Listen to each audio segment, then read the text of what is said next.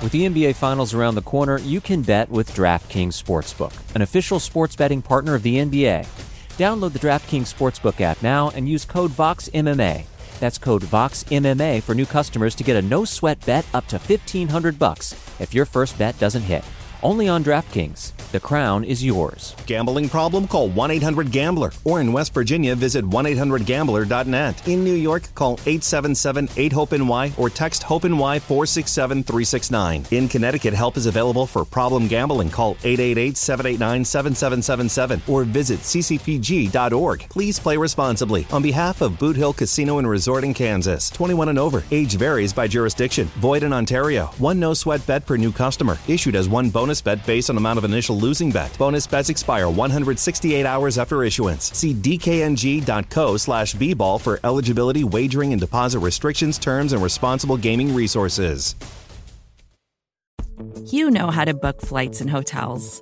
All you're missing is a tool to help you plan that unbelievable travel experience. That's why you need Viator. Book guided tours, excursions, and more in one place. There are over 300,000 travel experiences to choose from, so you can find something for everyone. And Viator offers free cancellation and 24/7 customer support for worry-free travel. Download the Viator app now and use code Viator10 for 10% off your first booking in the app. Find travel experiences for you. Do more with Viator.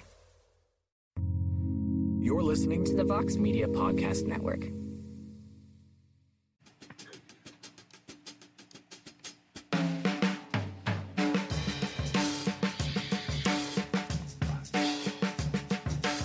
Mixed martial arts and boxing.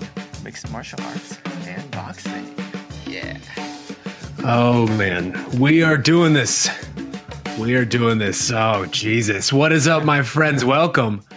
The final big combat sports night of the year, and my God, what a night it was. We thank you, as always, for joining us. This is, of course, the UFC Vegas 45 post-fight show, the Paul Woodley 2 post-fight show. Really, just we're an all-violence post-fight show here tonight. We're not discriminating. This is on MMA Fighting. You know the crew. That man over there is my Arizona brother, Jose Youngs, patrolling the paint up north. We have the Prince of Positivity himself, Alexander K. Lee. And, of course, the finest producer in the business, E. Casey Layden. I am Sean Al-Shadi. It is very late, especially for poor AK over there. I think it's like 3 a.m. for him. So let us get to it, fellas, because, wow, busy night. Let's break it all down, and I suppose there's really only one way we can start. Oh, gosh, Jake Paul, Tyron Woodley. The rematch, man, and it ends with essentially a worst-case scenario for poor Tyron Woodley. 3 years ago, this man was on top of the world. Talked about as one of the best pound-for-pound fighters in all of combat sports, and tonight he got the Nate Robinson treatment. Round 6, it was a face plant KO. It was a bad one. Jose, I'll start with you, man. I won't lie. I feel pretty sad right now, like surprisingly sad, seeing all these memes flying around the internet, knowing how this one's certainly going to be treated from here forward. The internet is not a kind place. Just your initial thoughts about what we saw tonight. Weird night. That was a pretty awful fight until that one punch landed. That was significantly worse than the first fight. For as everyone was like, "Oh, Jake Paul ran away. Tyron Woodley didn't throw any punches in the first fight." I would have preferred that over what was happening until that one punch Jake Paul landed. So I don't want to say I was surprised or not surprised. It just when it happened, I was like, "Huh." I guess Tyron Woodley's asleep right now. We hadn't really seen that in a long time, or if ever. Nate Marquardt was the last time. Nate Marquardt, yeah. I mean, he's obviously been hit hard and teed up and choked out and lost one-sided decisions. But it's like what we said about Conor McGregor for so long. Like the mystique about him was, yeah, he lost, but there was never really that image of him just unconscious on the canvas. Like we've seen him choked out, we've seen him TKO'd, we've seen him like break his leg, but we've never really seen him separated from his senses and face down doing his best floor mat impersonation. We saw Tyron Woodley do that tonight. So it's weird night. The younger, faster, stronger, bigger, undefeated boxer beat almost 40-year-old fighter who hasn't really won a round in several years. So that sentence, I shouldn't be surprised. But given the fact that it's Jake Paul, maybe I am slightly surprised that he's the one that's etching his name next to using Nate Marquardt and Jake Paul in the same sentence in 2021 to describe combat sports is a perfect way to end this year. It's so weird when you frame it like that, but you're not wrong, man. And I think the one thing that stuck with me, this is a very short promotion, the lead up to this rematch, right? It was a lot different than the first time we saw this. And the one thing that really stuck with me on that little tete-a-tete that these two men did with our friend Ariel Helwani this week was Tyron's whole rant about how I can't believe this guy of all people has a win over me, that this guy can say that he was able to beat me and that sort of thing. And now it's so much worse. It's so much worse than that initial rant for Tyron now. I mean, AK, we could circle back to Jake in a few, but obviously we run an MMA site here, right? We have history with Tyron Woodley, and man, it is hard not to think that something irreconcilable happened to one of our own tonight. AK, for you, did this whole series, and in particular just tonight, change Tyron Woodley's legacy forever in your eyes? So that's a complicated question. So for me, I don't think it should change his legacy that much in the eyes of MMA fans. I think obviously we know in his prime, he was one of the best welterweights. This doesn't change those outcomes. This doesn't erase his knockout of Robbie Lawler. It doesn't erase his 2-fight series with Wonder Boy, his domination of Darren Till, and whatever other Woodley highlights you want to cherish and hold on to. It doesn't change those things. What sucks is there's a whole audience of combat sports fans who, are just hearing about Woodley, for the first time because they're Jake Paul fans or they're, casual boxing fans. Or they've only, know the Woodley, sort of this latter stage Woodley, even the guy that was, in the UFC recently and was losing fights in the UFC. And that's the scary part for him, is that amongst the greater population, he is the former UFC champion who got knocked out by a YouTuber. And it's completely unfair, but I mean, this is the headline. This is the tweet. This is the memes that are going out. These things are presented without context. So again, for those of us who are whatever you want to call us, hardcore, or just people in the media or just dedicated fans, we know how good he was. We know how good he was. We know what a talented guy he probably still is, what a great athlete he still is. But what most people are going to see is this guy who just lost a second time to social media celebrity, general provocateur Jake Paul, and the second time just getting clean knocked out. One of the if in a void, if we were talking about boxing, we said this was one of the best knockouts of the year. I mean, that's how nasty it was.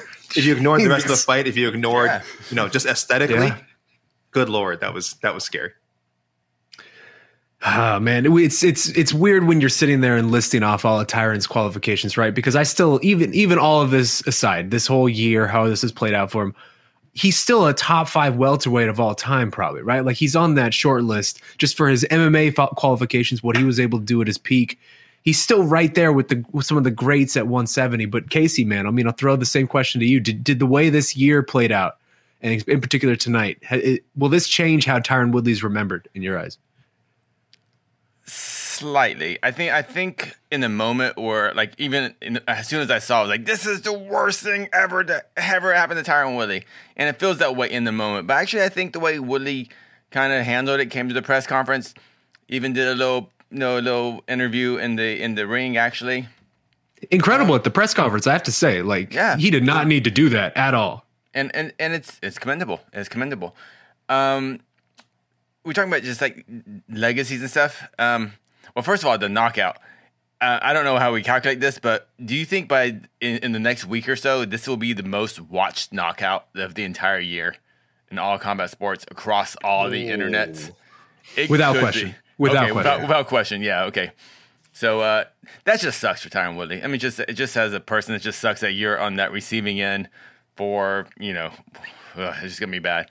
But legacy wise, it takes a shot, but I don't put this on the same level as say how BJ Penn kind of destroyed his own legacy. And BJ Penn, one of the greatest lightweights ever. We don't even think of that anymore. He's just kind of, this guy gets knocked out at bars by random dudes. Tyron Woodley, he chased a dream. It didn't work out. He still got the paycheck, but the dream didn't kind of became a nightmare, I guess. So I don't think it's as bad as we want to think it is, but it still sucks. And I think the way Jake is kind of handling and not really discrediting Woodley and saying he sucks. He's like, hey, this guy's a warrior. I just fought like a freaking warrior. I'm proud of what I did. Jake never kind of discredited Woodley. If anything, he kind of raised the stock, you know, and that's just him being a really good promoter and really smart prize fighter. And Woodley handled it well. And everyone's gonna make fun of him. We're gonna see the mean memes, but you know, he's got that cash to cry in, you know, so he's good. Sure, and hopefully it's a lot of cash. Yeah. If we're being honest, right? Like these last 2 fights since August, I hope Tyron made enough money to just live well for the rest of his life. You know what? Mama Woodley seemed okay with the knockout, so I'm okay with the knockout. Yeah, I mean, Jose, she's one of combat sports' like great class acts, right? If Mama Woodley was fine with it, then I think no surprise. Yeah. Jose, you alluded to this when you sort of talking at the beginning of and.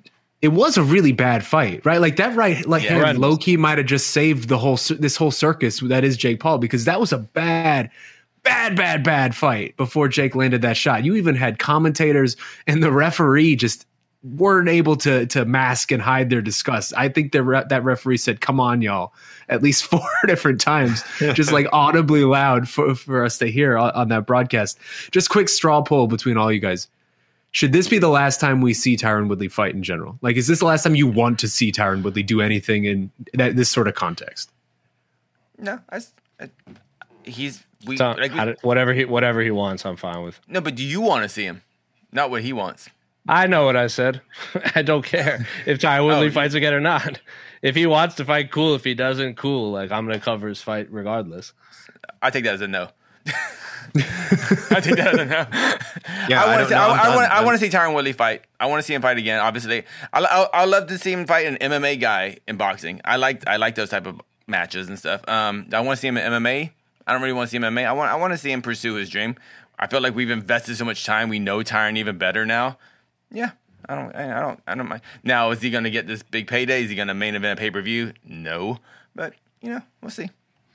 Him and Dan Hardy's always out there, right? Yeah. That would probably be palatable. But I honestly, I'm done, man. I'm done watching. I was probably done watching Woodley fight before the Luque loss. I was just after I think Covington was the one that really broke me. That I was really like, he really just can't. It's such a cliche to say it over and over again. Can't pull the trigger or whatever it is, but that's only one aspect of kind of is what is making his fight so brutal to watch. He'll be 40 in April, I think, and that's a hard 40. That's a hard 40 with a career in wrestling, a career in, of course, MMA. Now 2 kind of ugly boxing fights and 1 vicious knockout. I don't know. I'm not saying he can never win a fight again. But I was really surprised how many people were convinced that they would see a different Tyron tonight. I wasn't sold at all. I'm like, there comes a point where you fought so many times, and so much of fighting is fight or flight, and balancing that. And I think his flight has so far overcome his fight instinct. You're just not going to see him put on entertaining or like aggressive fights, I think, ever again. And look, if he hears this becomes a soundbite and this motivates him, fantastic. I doubt it. I doubt he would even care what I thought. And 2, I just don't think that that's in him anymore. I think you can tell yourself you're going to fight a certain way, and then once you step in that ring or step in that cage, it's a whole different beast. It just becomes this other thing. And I'm just speaking as an observer, but I really am not interested in seeing Tyron Woodley fight anymore. Last few things here, because then we'll move on to UFC, because I want to move on from this very depressing topic, if I'm being honest. Why are we depressed about it? Are we depressed I'm bummed to see, I wouldn't say Tyron's a legend in MMA, but someone who is so decorated in MMA become a punching bag and in like a joke to, I think, a lot of people out in the wider world who maybe weren't aware of him before this. That's what I'm bummed about, ultimately, I think. Because we've seen this guy do great things, like we saw the good times for him and the rest of the world's just seeing the bad. But Jose, I want to just quickly throw it to you, because we saw it all week and we saw it even again tonight. The Nate Diaz part of all of this, Jorge Masvidal too, even if you want to throw him in there, but it is no coincidence that Chris Avila was on this card. And it worked, right? Like this whole strategy. It got Nate in the building. You're getting Nate Diaz quotes this week. And on the same night where we saw Dana White say at UFC Vegas 45, the post-fight press conference, that Diaz-Poirier may actually happen. That might be on the table now. We all know Nate's contract status, 1 fight left on his deal. It feels as if Jake Paul and Nate Diaz, these two guys are circling each other in a way that is very obvious. I just ask you, is this going to happen in 2022? And should it? It'll 100% happen in 2022. Should it? I mean, they're both going to make a lot of money, so why not? Nate Diaz is going to lose to Dustin Poirier probably in 2022, and then he's free, and then he can do whatever he wants. He's probably going to box both of the Paul brothers, if I'm being honest, and then he can go do a trilogy fight against Conor McGregor outside of the UFC and make all of the money. So good for you, Nate Diaz. Make a whole bunch of money fist fighting a bunch of people that a bunch of people want to see you fist fight. So yeah, 100% and 100%. If we're talking about prize fighting. 100%. I mean, last thing on this, then we'll move on. But AK Casey, both of you, odds for Diaz Paul in 2022. Do you see this happening? And who do you favor in that fight if you're being real? Well, I liked what Casey tweeted, had a tweet earlier saying he was really already kind of thinking about Paul and McGregor. Now, because of McGregor's injury, that probably makes it less likely to happen than Diaz and Paul. Also, like we said, there's a lot of Paul Diaz talk. It's sort of the more immediate matchup. But really, also, I'm just going to come out and UFC will never let that happen. Like they would never ever go for that. Why not? Well, we just said because McGregor's not going to be a free agent anytime ever. But we just said he's not going to do it. We just said the McGregor Diaz trilogy outside of the. But someday outside of the UFC, same thing. I think at some point he'll be, if he becomes a free man, that Jake Paul McGregor fight is going to happen. Now in 2022, like I said, probably not. Again, a health stuff for McGregor and whatever other crap he wants to do in the UFC before that's done. But somewhere down the road, that's happening. But I'll agree with Jose. I think in 2022, do we see that Diaz fight happen with Jake Paul? I would not bet against it. I think the odds are favorable at this point. Casey. I actually doubt it. I know we're poo-pooing the idea, but I mean, it was a co-promotion between Showtime, Mayweather, and Zuffa for the Mayweather Conor fight. And I'm talking about Conor under UFC contract fighting Jake Paul. So I still think that's out there. I think there's money. There's so much money to be made, and once Jake Paul's going to take. It's not going to happen. I think for a few reasons. It's not going to happen anytime soon because Dana White actually respects Floyd Mayweather as a businessman and a boxer. There it is. Definitely doesn't respect Jake Paul. And second of all, hold on. See, Casey and I were talking about this before. Casey and I were talking about this before. We think he does. We think he does.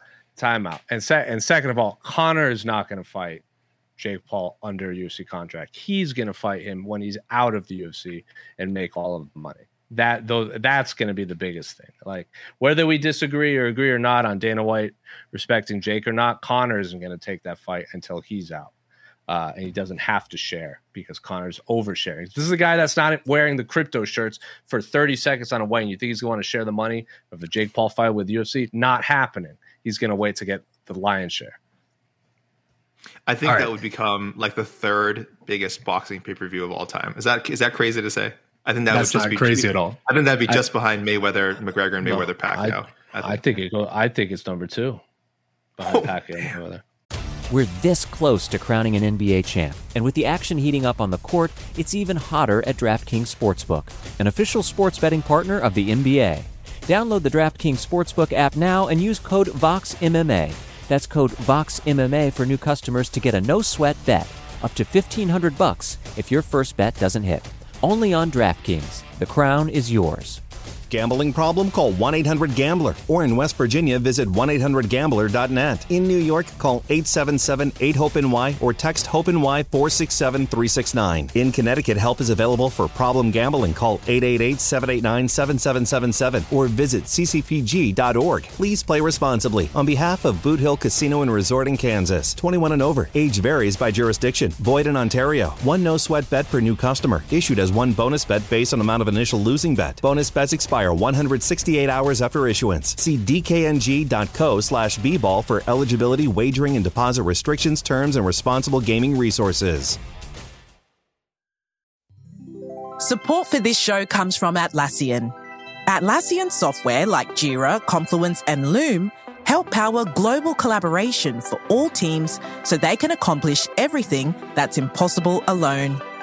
Because individually we're great, but together we're so much better.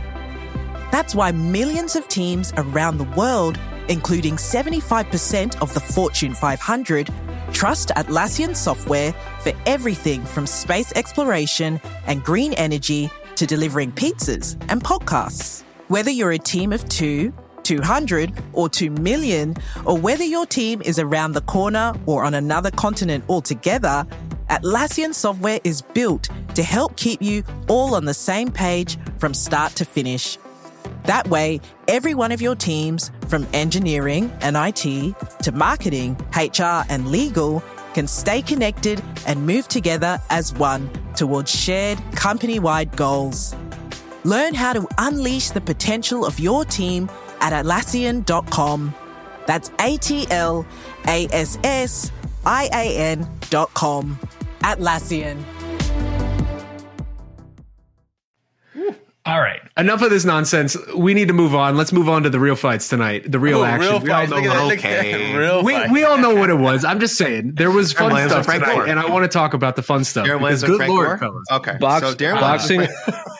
Boxing is irrelevant unless it's 12 rounds. That's my opinion. Next. Take that, take that, Serrano. Take that. Oh, that's a different story. But fellas, the Apex was alive tonight. The UFC Vegas 45 was on one tonight because that was a hell of a card. We were talking about it going into it on the preview show. It looked like, one of those decent cards where you're going to get some fun fights, but 10 finishes on a 13 fight card. It tied the third most finishes on a card in modern UFC history. And then in the main event, a different kind of history was made because you had Derek Lewis, the man who seemingly can't get any respect no matter how long he's been doing this, the man who's been the underdog in 8 of his last 10 fights and was somehow the underdog again coming into this fight against a newcomer who had 4 UFC fights.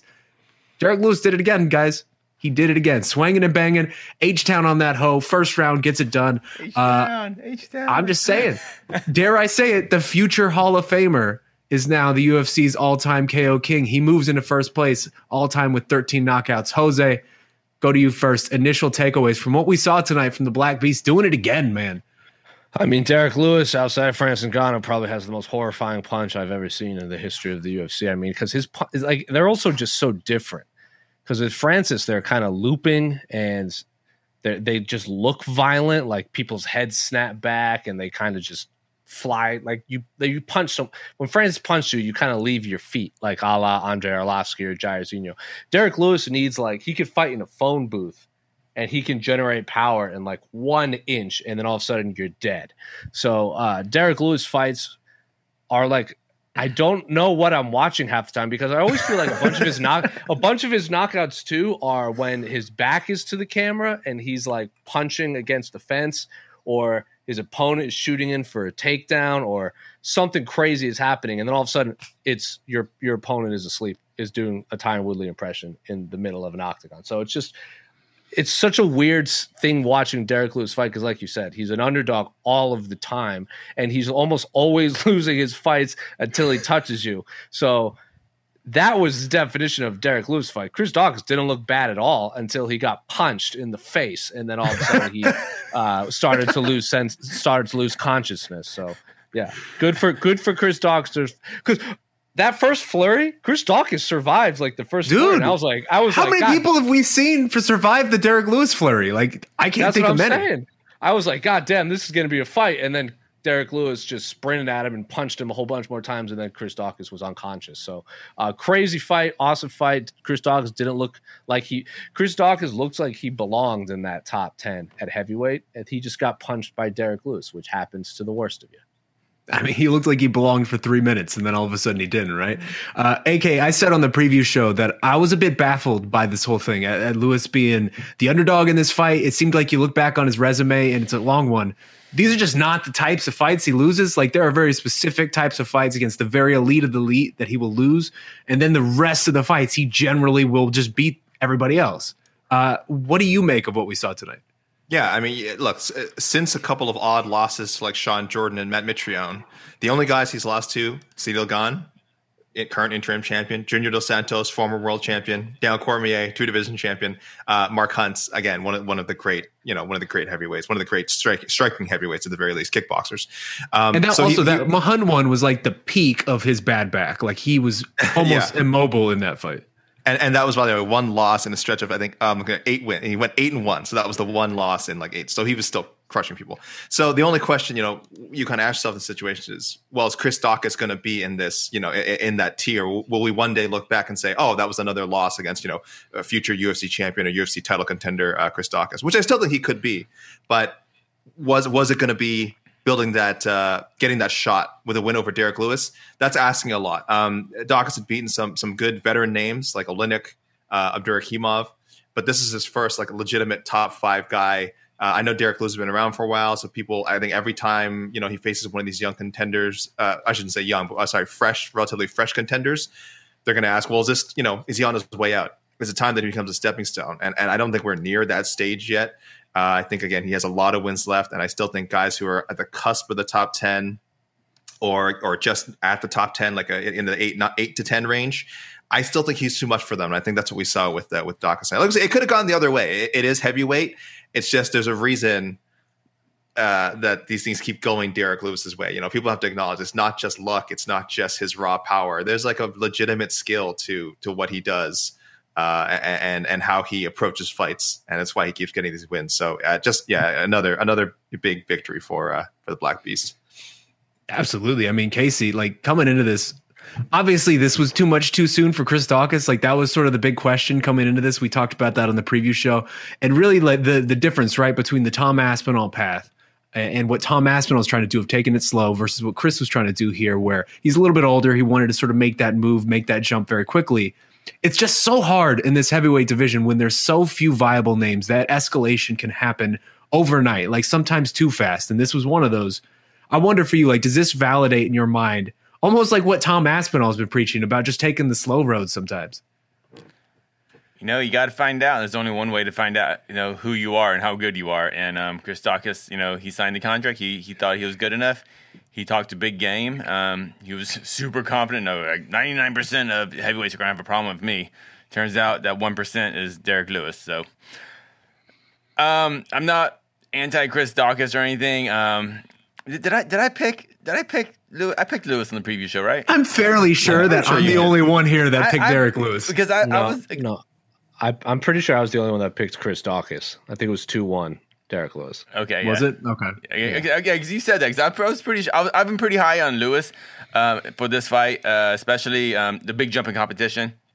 And it was one of those, like I said, MMA fans have very short-term memories. What have you done for me lately? And Derek Lewis, I think, just had a bad fight. Ciryl Gane fights great. Ciryl Gane is just really good. He makes people look bad. He makes people look bad. I think he exceeded my expectations. I thought that was going to be a close fight. It was not a close fight. Ciryl Gane is just really good. Ciryl Gane might be the best heavyweight in the world. We don't know, actually. And I won't be surprised if he does beat Francis, when I thought Francis was the best heavyweight ever just a couple months ago. But here we are. But Derek Lewis, he had a bad fight. He's in the Apex. He doesn't have to worry about fans. He doesn't have to worry about, his favorite, screwed up click rapper in the front row watching him. He doesn't have to worry about tickets for families, all that stuff. He's just the embedded crew following him around the whole time. Crew, yeah. Say something funny, Derek. Say something funny. Yeah. Talk about your balls. Talk about your balls. Say the line, Bart. Say the line. Say the line, Bart. Yeah. And I feel like Derek Lewis feels that all the time. Mm-hmm.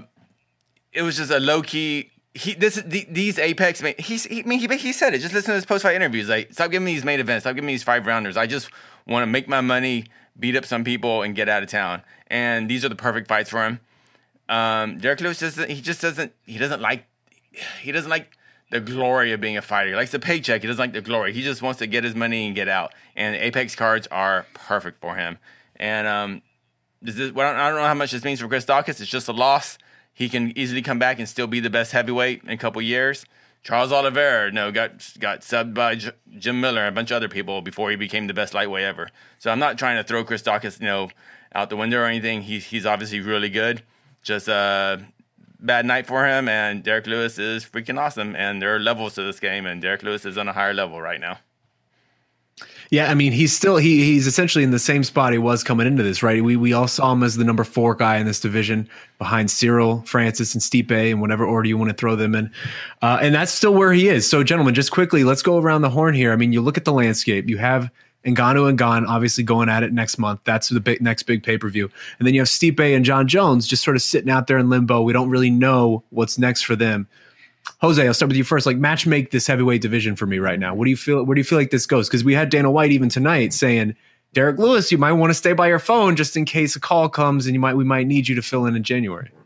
Regardless of of who he fights next, Derek Lewis should be on that Houston card in February. That's for sure. If he wants a quick turnaround, but that's up to Derek Lewis. It seems like he didn't really enjoy fighting in Houston last time, but that might just because he was the main event. He obviously seemed to enjoy it when he fought Ilir Latifi. I think that might have even been the opener of the pay-per-view if I remember correctly. So, meritocracy and wins and losses matter. It should be Stipe, but I want Stipe to fight John Jones. So who's even left that Derek Lewis hasn't fought? Because if Chris Daukaus had won, that's a whole lot of matchups that you can make. Because he hasn't fought. He's 4 or 5 fights into his UFC career, and I feel like Derek Lewis has fought everyone. Who's even left to heavyweight for him to fight? I'm pulling it up right now. Jairzinho, he's the only one. He just lost to Curtis Blades. Otherwise, then you're looking at like the Tom Aspinalls of the world, right? I know. No, I know. Give it to me. I know what you're going to say. And give it to me. The answer is Tai Tuivasa. That's the only fight I want to watch right now. Yeah. Tai Tuivasa is a fat boy who likes to knock people out and drink liquids out of shoes. And Derek Lewis is a big fat boy who likes to knock people out and throw his cup into the audience. They are both just soundbite machines, and you're going to have a good time at that press conference. They'll have a fun time. They'll have a silly goose time, fist fighting for our entertainment. So I don't give a F. I don't give a fudge, to quote the great Bilal Muhammad. I don't give a fudge about rankings. Inject Tai Tuivasa versus Derek Lewis into my veins. I know all these people on my Twitter when I tweeted that were like, oh no, it should be the Volkov rematch. No, F that. Fat boy Tai Tuivasa versus fat boy Derek Lewis. I'm about it. Sticking inside a small apex, even better. Sign me up. The Volkov rematch sounds horrible. That's one of those special ones where it's like we saw something really cool happen. Like, we don't need to redo it. It's because MMA fans on Twitter, MMA Twitter is just a bunch of people that say, I like the color purple. They'll be like, you're stupid. You're wrong. Red's the best. I'm like, whatever, bro. But like, I don't they just want to argue for no reason. But the answer is Tai Tuivasa. Anyone that wants to see the Volkov rematch, go suck an egg. Jeez. Okay. Purple's the best color. Tai Tuivasa is purple. I just have to, I'm not certain, but I was watching this post-fight press conference and someone mentioned that the gentleman who caught the cup, you were talking about shoeys, that he tried to then do a shoey out of the cup. I don't know if this is true, but I really badly kind of want it to be true while also really not wanting it to be true. I don't know if anybody has inside info here, but please let a brother know if this guy tried to do the shoey out of this cup. That's rough. AK, what do you do next with Derek Lewis? I don't hate the Volkov rematch. It wouldn't be my first choice, but I do think you can go outside the top 10. Like that's a rankings fight. That's sort of like, well, they're, the first fight was, again, Volkov was winning, and then, give him his chance at redemption. He did get knocked out late in that fight. Fine. So that there's a storyline there. It's a very fight night worthy, either headliner or co-main. So I get it. And rankings wise, they're close. Jairzinho, another good option, but I don't mind going outside the box, as Jose suggested, with Tai Tuivasa, or even, I don't know, I feel like maybe just because this would be kind of a feel-good fight, though I know because Derek Lewis would be probably pretty heavily favored. This is why people wouldn't want it. But Walt Harris, I don't know. I feel like Walt Harris, I feel like that'd be a good, fun fight. Oh my God. Again, Walt Harris on three fight losing streak. And now why do you hate Walt Harris? I don't hate Walt Harris. It could sounds be, like you do. It sounds like you do. Listen, I don't think there's I know we keep trying to find an easy feel-good fight for Walt Harris. I don't know if there is one in the UFC, if we're being honest. I don't know if there's someone you can just queue up. There are Harry plenty of bad heavyweights. I can go. Don't say anything bad about Harry Hunt. I sense Harry Huntsucker slander coming, and I won't hear it. I won't hear it, Casey. Though maybe that actually probably would be a really good match. That's who Walt Harris should be fighting, but that's enough about Walt Harris. Harry Huntsucker. God bless him. But no, I don't hate the Volkov matchup as much as Jose does. But I think that the Tai matchup is very realistic. I think he's going to enter the MMA Fighting Global Rankings, I believe. We won't know yet for a few weeks, but I do think he'll take Augusto Sakai's spot. Sakai was 12th. So either someone else is going to hop in there, or I think Tai Tuivasa might crack it. So, hey, if they're both in the top 15 of the most prestigious rankings in all of MMA, I don't think there's anything wrong with that. Fair enough. Well, hey, let's move on to the co-main event. No. What's up, Casey? Derek Lewis versus my personal preference. I want to see Derek Lewis versus John Jones. We ain't going to see that. So I want to see Derek Lewis. I want to see, but I want to see it. I really want to see it.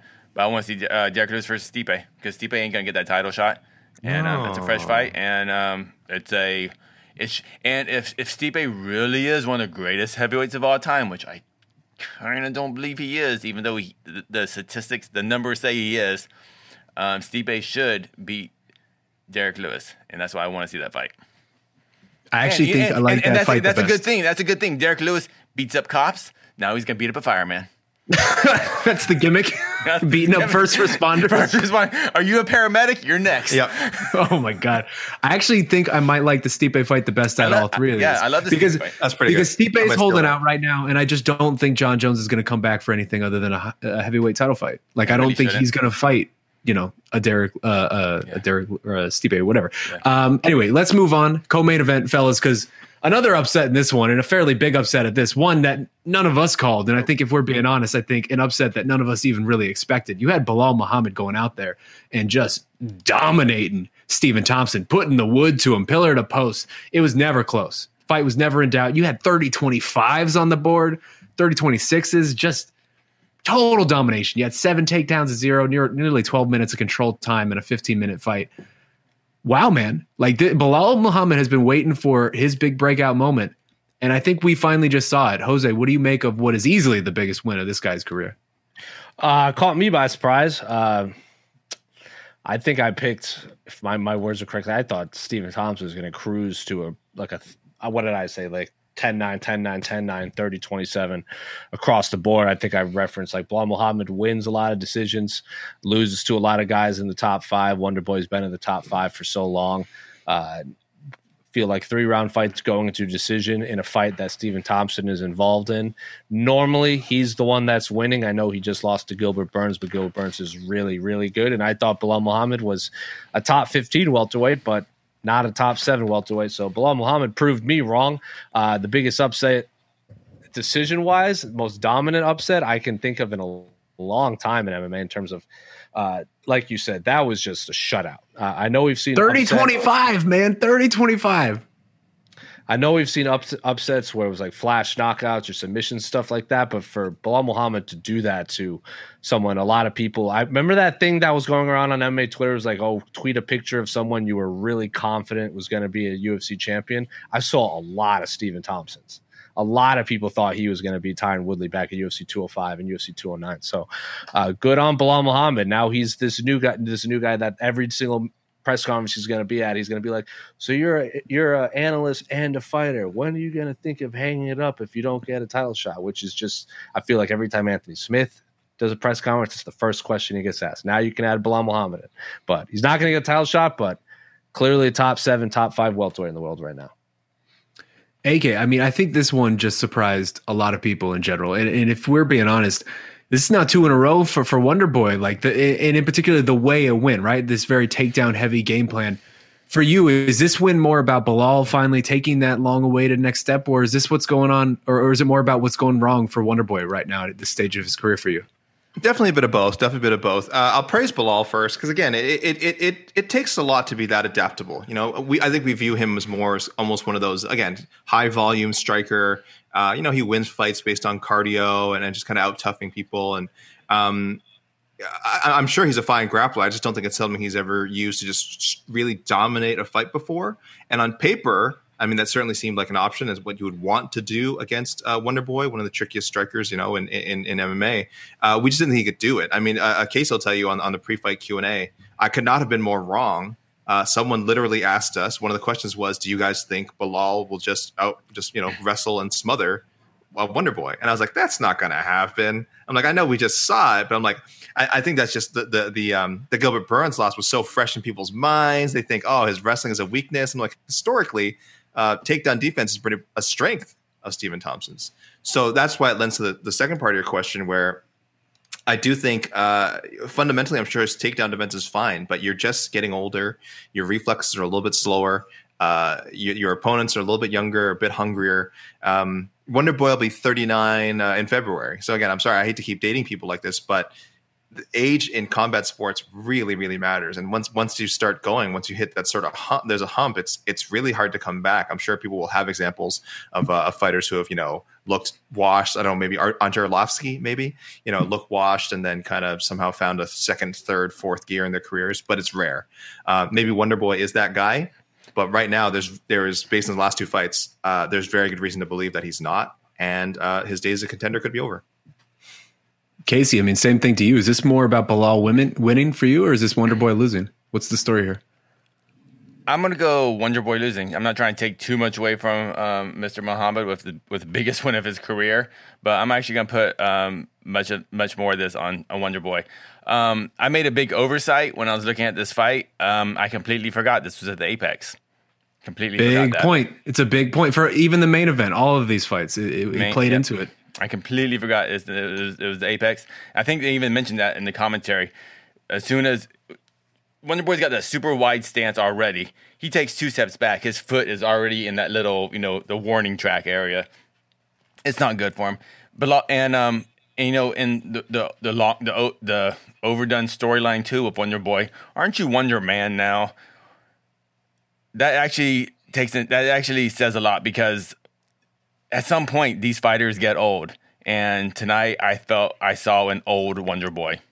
And it showed in the small apex cage, and with Belal just sticking to a game plan. And Belal, he sticks to a game plan. I give him a lot of credit for that. And he didn't care about making this exciting. He just knew he had to get a W. This is one of those fights where you don't got to win impressively. You just got to win. And that's all he needed. So we're not talking, because, I mean, Take out the fact that it was an upset. It was a boring fight, in terms of just pure fight entertainment. But the storyline of the fight, Wonder Boy, not being a top contender anymore, basically, that's why we're kind of talking about it. That's why I put more of the kind of the story of this fight on Wonder Boy just getting old and just that this is new crop. And AK mentioned this kind of Arlovsky thing. But which I think is interesting, because Arlovsky never kind of came back and became a title contender. Arlovsky was just one of the best heavyweights, and then became this kind of middle of the road heavyweight, and just managed to survive. Well, he had a very brief moment. He had a number one contender fight against Stipe. Yeah. Okay, he hit that, but did we ever think that Arlovsky, when he came back to the UFC, was going to be a UFC champion? Was there any that did you ever feel that? No. That's what I mean. Maybe Wonder Boy, if he can stick around, and if he's okay with this. This is a big thing for fighters and for fans too. And I wish more fighters and fans were okay with this. Wonder Boy used to be one of the best. It's okay if he becomes just a top 15 guy. He becomes a gatekeeper. I'm okay with that, as long as he's happy with that, and he's content. With the damage it does to his body, just living that life. Like Arlovsky does. Arlovsky makes a great living being he's right, a top 20. He's kind of this very end of the line gatekeeper. If Wonder Boy, he's a gatekeeper to the top 15. Yeah, maybe Wonder Boy would be that pretty soon, like gatekeeper to the top 10. And now Belal, he's a top 10 fighter. So Wonder Boy got old tonight. Small cage wasn't good for him, and I don't see Wonder Boy coming back and with any sort of title run. That's a shame. It sucks for him. Like Jose said, he's one of those guys we thought, at some point, even after the Woodley losses, that he would get one more crack at it, but just didn't happen for him. He had the opportunity. He lost to Burns, even losing tonight. Like there were roads to get to that title fight. It's just he didn't win those fights, and here we are. Yeah, it certainly does feel as if tonight's that last nail in the coffin for what could have been with Usman Wonder Boy. Just that really interesting stylistic matchup. It was right there. It was right. It was kind of. It wasn't right there. It's been right. It's been sort of right there for a while, and it's timing. This game's all about timing, and unfortunately, we never got to that. I think it would have been a very interesting fight for Usman just stylistically, but it is what it is now. And Jose, very quickly, I mean, this is now 7 fights in a row, unbeaten for Belal Muhammad. And this one puts him in fairly elite company. Like, say what you will about Wonder Boy, but he was still up there in those rankings. What do you think now? What do you do with Belal Muhammad now? I know he wanted Leon Edwards, and I wouldn't be opposed if they made that fight solely because of how that first fight ended. But Leon Edwards also head kicked Belal Muhammad really hard before he stabbed him in the eye. So it wasn't that competitive for the 60 seconds it was, but yeah, that's only 60 seconds. So take that for what you will. But I don't know if he wants rematches. I wouldn't say no to a Vicente Luque rematch. That was so long ago, as so many people pointed out. That was UFC 205, the first MSG card. Because I tweeted like, oh, how come no one's calling out Vicente Luque? And they're like, oh, they already fought. And then there's this big argument about how that was so long ago. Fine. Run it back then. If they're both at these new part, like Leon Edwards saying he's a new fighter, he wants a shot at Kamaru Usman. Stick Belal Muhammad and Vicente Luque on the same card as backup fighters, because that's 2 rematches of welterweight. All 4 fighters involved in those 2 fights are completely different from where they were so many years ago. So if I'm the UFC matchmaker, stick the 2 nice guys in Belal Muhammad and Vicente Luque against each other on the same card as when Kamaru Usman and Leon Edwards fight. I don't mind that fight, but I would say I don't know why Luque would take it, right? Because that sort of just leaves him in the same place that he is right now. He sort of needs that one last elevation in terms of opponent. I do really like the Edwards Belal rematch. That would be really fun, and I think it sort of works right now. But it does feel like Edwards is maybe that next fight for Usman. What do you think, AK? What do you do next with Belal? What do you do with Wonder Boy? How does this play out? I saw people calling for a Sean Brady fight, which I don't mind at all. I know it's kind of weird because Muhammad has so many more UFC fights than him, but Brady kind of jumped over him with the Chiesa win, depending who you ask. In our rankings, I think Brady is way ahead. Sorry, in our rankings, Brady is 8th. Muhammad is 13th. Of course, this includes Bellator and other organizations. But so he's way ahead of Muhammad in our rankings. He is ahead in the UFC's official rankings as well. Where are you going to put Muhammad, though? Because this is the rankings before the Thompson fight. This is true. Well, that's the thing. It kind of goes with what Sean was saying. Shaheen was saying, how much do you bump up Belal? How much do you drop down Wonder Boy? So it's tough. Again, I wouldn't drop down Wonder Boy too far. He still has some pretty high quality wins. He beat Luque, the guy that we just mentioned a bunch of times. So, yeah, it's going to be tricky. It's definitely going to mess with the MMA math a little bit, I think. We're going to, you can't just rely on, well, this guy beat this guy, this guy beat this guy. It's going to be a bit tricky in that regard. So, but yeah, either way, I don't mind the Sean Brady matchup. His name has a bit more buzz. It's not really fair. Again, Muhammad is more accomplished than him technically in the UFC, but I don't know. I think he'd say no to it. I think he probably thinks he can beat Sean Brady. I think he'd like the idea of handing him his first loss. And frankly, I don't know what other matchup he can get right now that's going to push him closer to a title shot. Because you just know, I think the UFC likes Belal Muhammad. They don't love him. I don't think they love him. His fighting style, not super fan friendly. And I think he's got a great quirky personality, but not the kind of personality that's an easy sell for the UFC promo team. Also, one name that I'm actually a little surprised hasn't been mentioned, Khamzat Chimaev. Belal now has the ranking where you can sort of, if Khamzat wins that fight, he jumps all the way up to that ranking, right? Casey, where do you go with this one? I think in terms of fairness, because Muhammad just fought someone that was way ahead of him, and he beat that person. I think now your next fight, you kind of have to fight someone behind you, and that's why I actually do like a fight like Brady. I even like Chiesa, and I like Chimaev. I think because the Edwards fight doesn't make sense to me. I think Edwards is getting a title fight.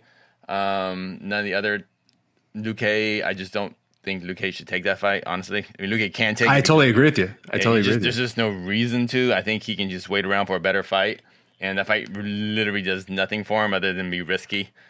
So I think, for Muhammad, he's not going to get that title shot next, and I think he should fight someone close behind him. Brady, even Chiesa, that was a super close fight, and the Chimaev fight is right there too. All right, so there's still so much left to hit tonight. So I want to get to some fan questions in a second, but just first, quick straw poll. Who among us scored Angela Hill versus Amanda Lemos for Angela Hill? Because I absolutely did. Angela Hill won that fight. Oh, I wasn't watching the fight closely enough. I can't say. I didn't score that one. Yeah, Casey, Angela Hill won that fight. Angela won that fight. It was a great. first of all, I'm 30-27 might be one of the worst scored cards of the year. I do not understand how you can get the second round away to that card. That was crazy. Yeah, that card. That's just the second rounds 1 and 2 were so easy to score. Obviously, it's round 3 that seems to be kind of the swing round, the tougher round to score. And I understand why some people thought Lemos won the round 3. I was pretty, even with the spinning elbow not being technically a knockdown, more of a knockover because it kind of hit her shoulder. But even then, I still thought Angela Hill was the better fighter in the round 3, and I thought she won a fight. I thought she was going to get her ass kicked. Honestly, Lemos was the biggest favorite in the card. I didn't know that she was the biggest favorite in the card, and. Man, what a cursed fighter Angela Hill is. Dude, it's crazy at this point. Over 4 in split decisions. Casey, did I not say this was the upset to watch out for, though? I actually thought, again, I wasn't watching the fight super closely, but every time I looked over, I'm like, Angela Hill's doing pretty good, especially since most people, including myself, I would say I talked out of both sides of my mouth here because I did predict a first round win for Lemos. But on our Q&A, I did say if you were a gambling man and you were going to bet on an upset, that's the one to do it. And we saw why. We definitely saw in the fight why that was the case.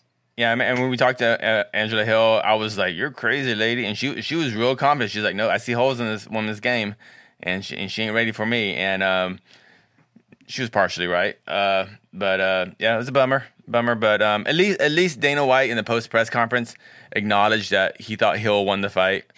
So that means it's just crazy at this point. It just man. sucks. It's just incredible bad luck. I don't know what it is about her fighting style that judges don't like, that they almost like, but there's one judge that just nah.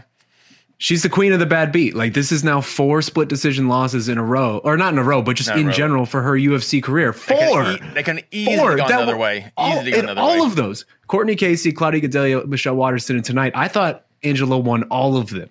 And her UFC record and her run and where she would be in this division is so different. If even half of those go the way they should have, it's just crazy. And I will say for the audience too, just to give them context, AK Jose, you guys were on the boxing beat tonight. You guys were assigned boxing, so there's a reason you weren't watching the fights. You were not being irresponsible. You were doing your job.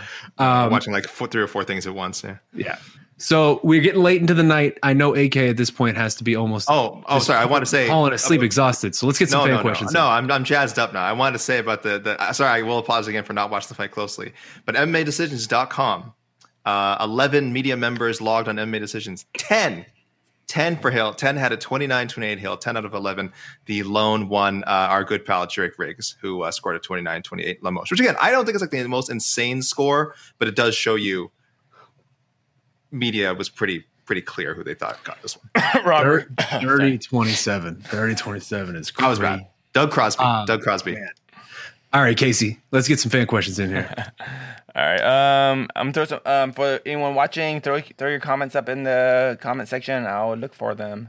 But let me post some ones that we already got. And vote in the poll. I threw up a poll here for what was the most memorable moment of the night. And okay. Jake Paul, Woodley, Williams, Gore, Lewis Dacus, or Muhammad Wonderboy. Paul Woodley, way ahead. I will say, while we're waiting on these questions, Williams Gore was way more fun than it had any actual right to be. That was one of the better fights we saw tonight, and I really enjoyed it. And you guys are crazy because that was horrible boxing, but for some reason, horrible. I think MMA fans really like horrible boxing. Because absolutely, we love a horrible sloppy boxing. Because how many takedowns are almost were that fight? It was like a half of an MMA fight. Yeah, Gore shot really early, and he got in deep. I mean, that would have been a completed takedown in the UFC.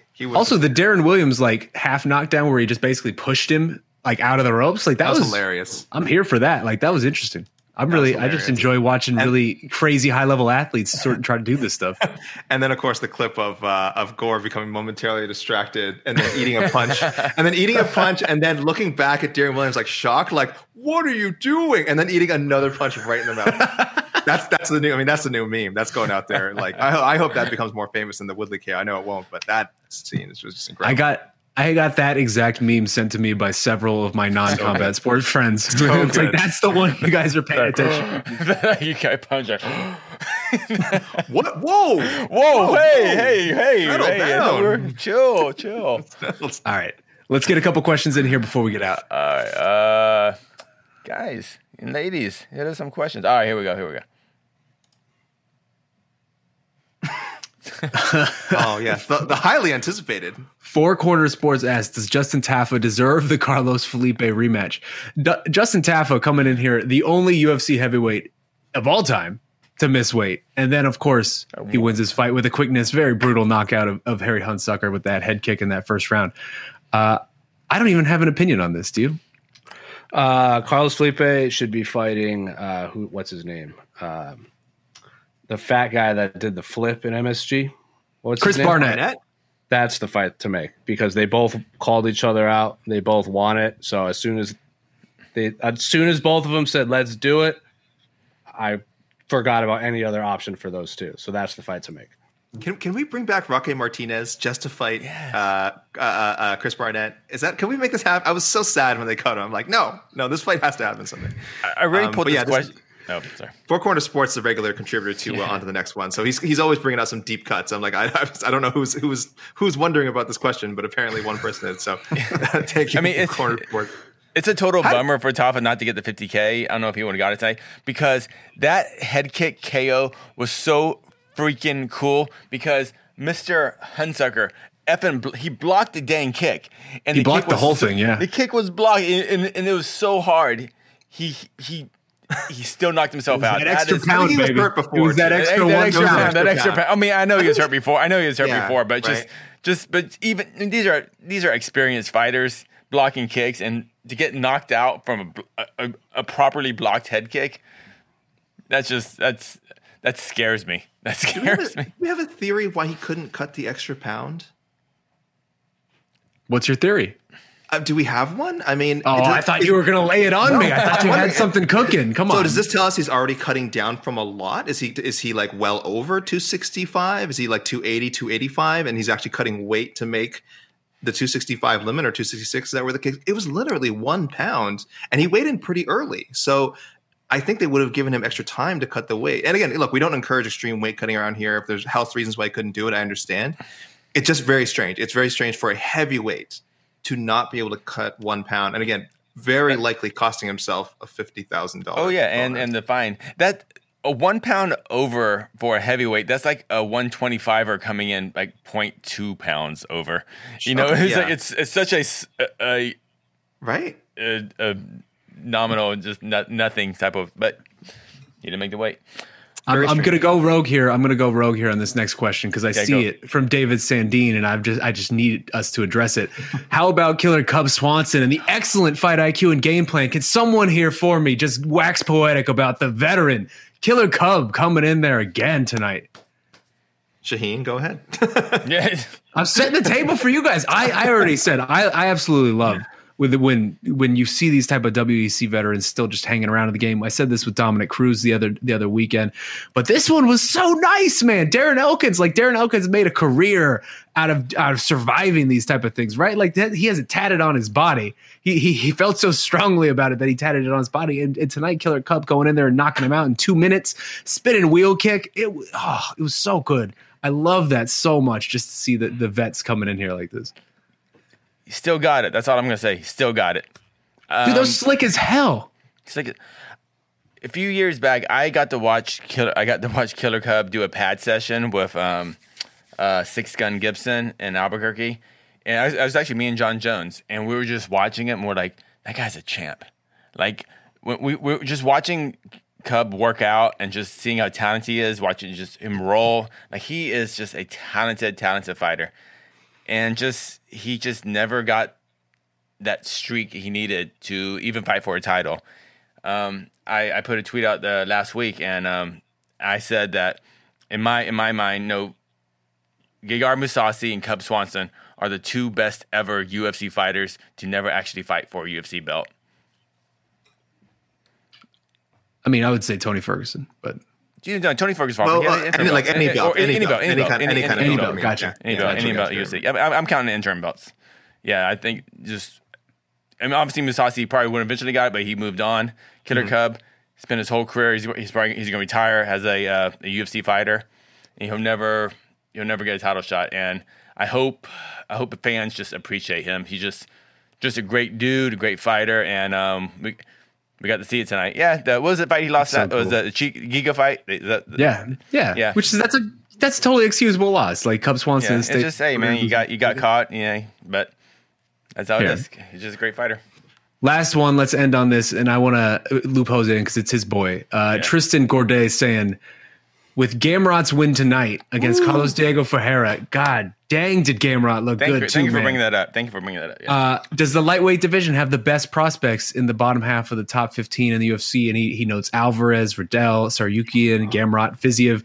Jose, I mean, your boy, he showed out tonight. Yeah, 100%. I mean, everything about that sentence is accurate. I mean, I know a lot of people have been on the 135 bantamweight hype train for a long time, which that is clearly like the most competitive right now at the top.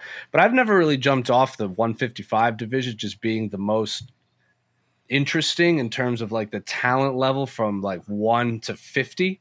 I think there's not a division that can compare because like if you look at like we do 1 through 15, but if you tack on 15 to 30, any one of those guys could be like they could be a top 10er in like 2 years. Like I said this, I thought Gamrot should have gotten the red carpet treatment like Yuri Prohaska, Manel Kape when they joined, but we get it. But all of us agreed it's because of 155. Like light heavyweight needed new blood, and flyweight there wasn't a lot of contenders at flyweight, and at lightweight you fight someone like Brad Riddell. He might like what Drew Dober isn't top 15. Drew Dober could easily be a top 15 lightweight in the world. So yeah, Mateusz Gamrot deserves a top 12 opponent next. That dude's a monster. He's an incredible grappler, and then he's stopped. Like I thought he got hurt, like Diego Ferreira got hurt like a freak accident. And then when all the replays, I know. And then all the replays, Gamrot like slided in this real sneaky knee like against the fence, just a thing of beauty, man. And I can't wait. I said I want to see him and Riddell fight. That depends on if Riddell can get back into the cage after getting that pretty brutally finished by Fiziev, because I think a lot of people want to see Gamrot and Gillespie because that would just be kind of a fun like grappler versus wrestler type matchup. But I want Fiziev to fight Gillespie, and then Gamrot can fight Riddell. And the moral of the story is lightweight rules. Oh God, you just gave me the vapors. Tell me off with Gamrot Riddell. That sounds nice, man. You know what else rules? KSW. Where Gamrot came from. I'm actually glad this came out because I do want to shout out the one thing that there really wasn't space to talk about. There was KSW 65 today.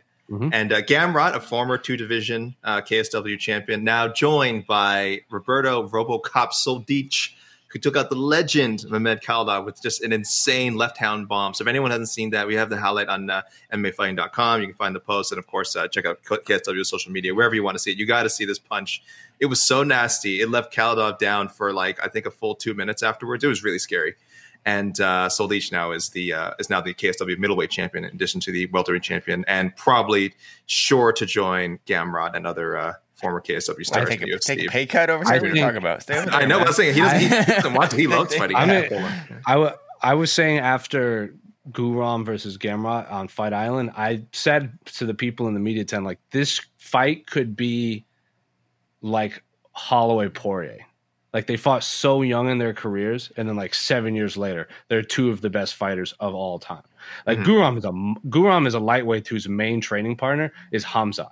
Like, the dude is a monster. Oof. He was like on the beach. He was like lifting him up and like turn, like, you know that thing you see wrestlers do where they just lift the body up and turn him. He was doing that to Hamzat. A lightweight was doing that. And then after he won, he's like, "Well, I'm here, and I know Makhachev needs an opponent, so I guess I'll throw my name into the hat. Islam, if you want to fight, I'm here. I'll fight you in 4 days." I'm like, this dude is just beat Mateusz Gamrot and wants to fight Islam Makhachev on 5 days' notice. This dude is insane. Like, sign me up for and like that. I hope they rematch in like 8 years with their two top 3 lightweights. I should say this about that fight too. I thought, like, I know everyone's gonna be like, Michael Chandler, Justin Gaethje, fight of the year. But me, on just a personal level, I freaking love this fight so much. I even tweeted, I said, this is scramble porn. Like the scrambles that they were doing, I was just getting sweaty. I was just like, oh my God, those scrambles. Like, whoa, it was beautiful. It's like, and that knee, it is too bad because the way Diego basically got hit really hard, there was no real way for him to collapse or anything. He was already on the ground, so he was like telling the ref, "Dude, I'm done." So I get why it looked weird, and the refs just couldn't. I mean, the commentators just couldn't tell from the camera angle. But great job by Paul Felder tonight on the commentary, calling out the racists in the crowd. So with the Bilal Muhammad fight, yeah, just great. Just Paul. I know we were talking about Cruz and DC last week as far as color commentators and who we dislike most or whatever.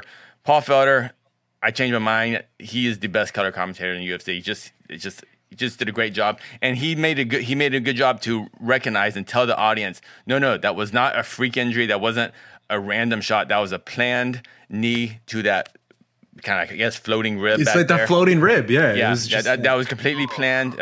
He took him down to whatever, got his back take, and that was just beautiful performance by Gamrot. And poor Diego Ferreira. If you remember, the commentator said, his coaches couldn't make it tonight. Yes. They what did they say? They had other obligations or something. A previous engagement. So later on, a couple hours later, I'm watching the Paul Woodley pay-per-view, and look at Darren Williams' corner. I was like, there's Diego Ferreira's cornerman. They're at the freaking boxing match. I was like, yes. I understand. Darren's a co-owner. I get it. He's a co-owner. It was just funny. That's a tough beat. It was just funny on the commentary. He had previous engagements. I'm like, was he in a wedding or something? Is he a best man? What's going on? It's like, no. I poor Carlos Diego Ferreira, because that knee to that floated rib looked like one of the most painful things we saw all night on a night full of painful things. But hey, y'all, this has been it. We've gone long here as we do, but 75%. 75% Paul Woodley, most memorable moments, unsurprisingly. Coming in a close second, Louis Dacus at 15%. So, I think, hey man, give the people what they want. This has been your Saturday night UFC Vegas 45, Paul Woodley 2 post-fight show, our final post-fight show of the year, and it has been amazing being back here with all you guys. I've enjoyed it so much. Huge thank you to all of you who tuned in, not only tonight, but just who made us a part of your 2021. Whether you're watching live, watching the replay, listening on the podcast network, whatever it is, we appreciate the support so much.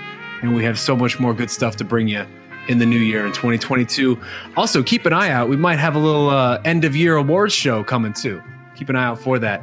In the meantime, that is it for us tonight. That man over there is Jose Youngs. We got Alexander K. Lee. We got the best producer in the business, E.K.C. Layden. I am Sean Al-Shadi. Happy holidays, y'all.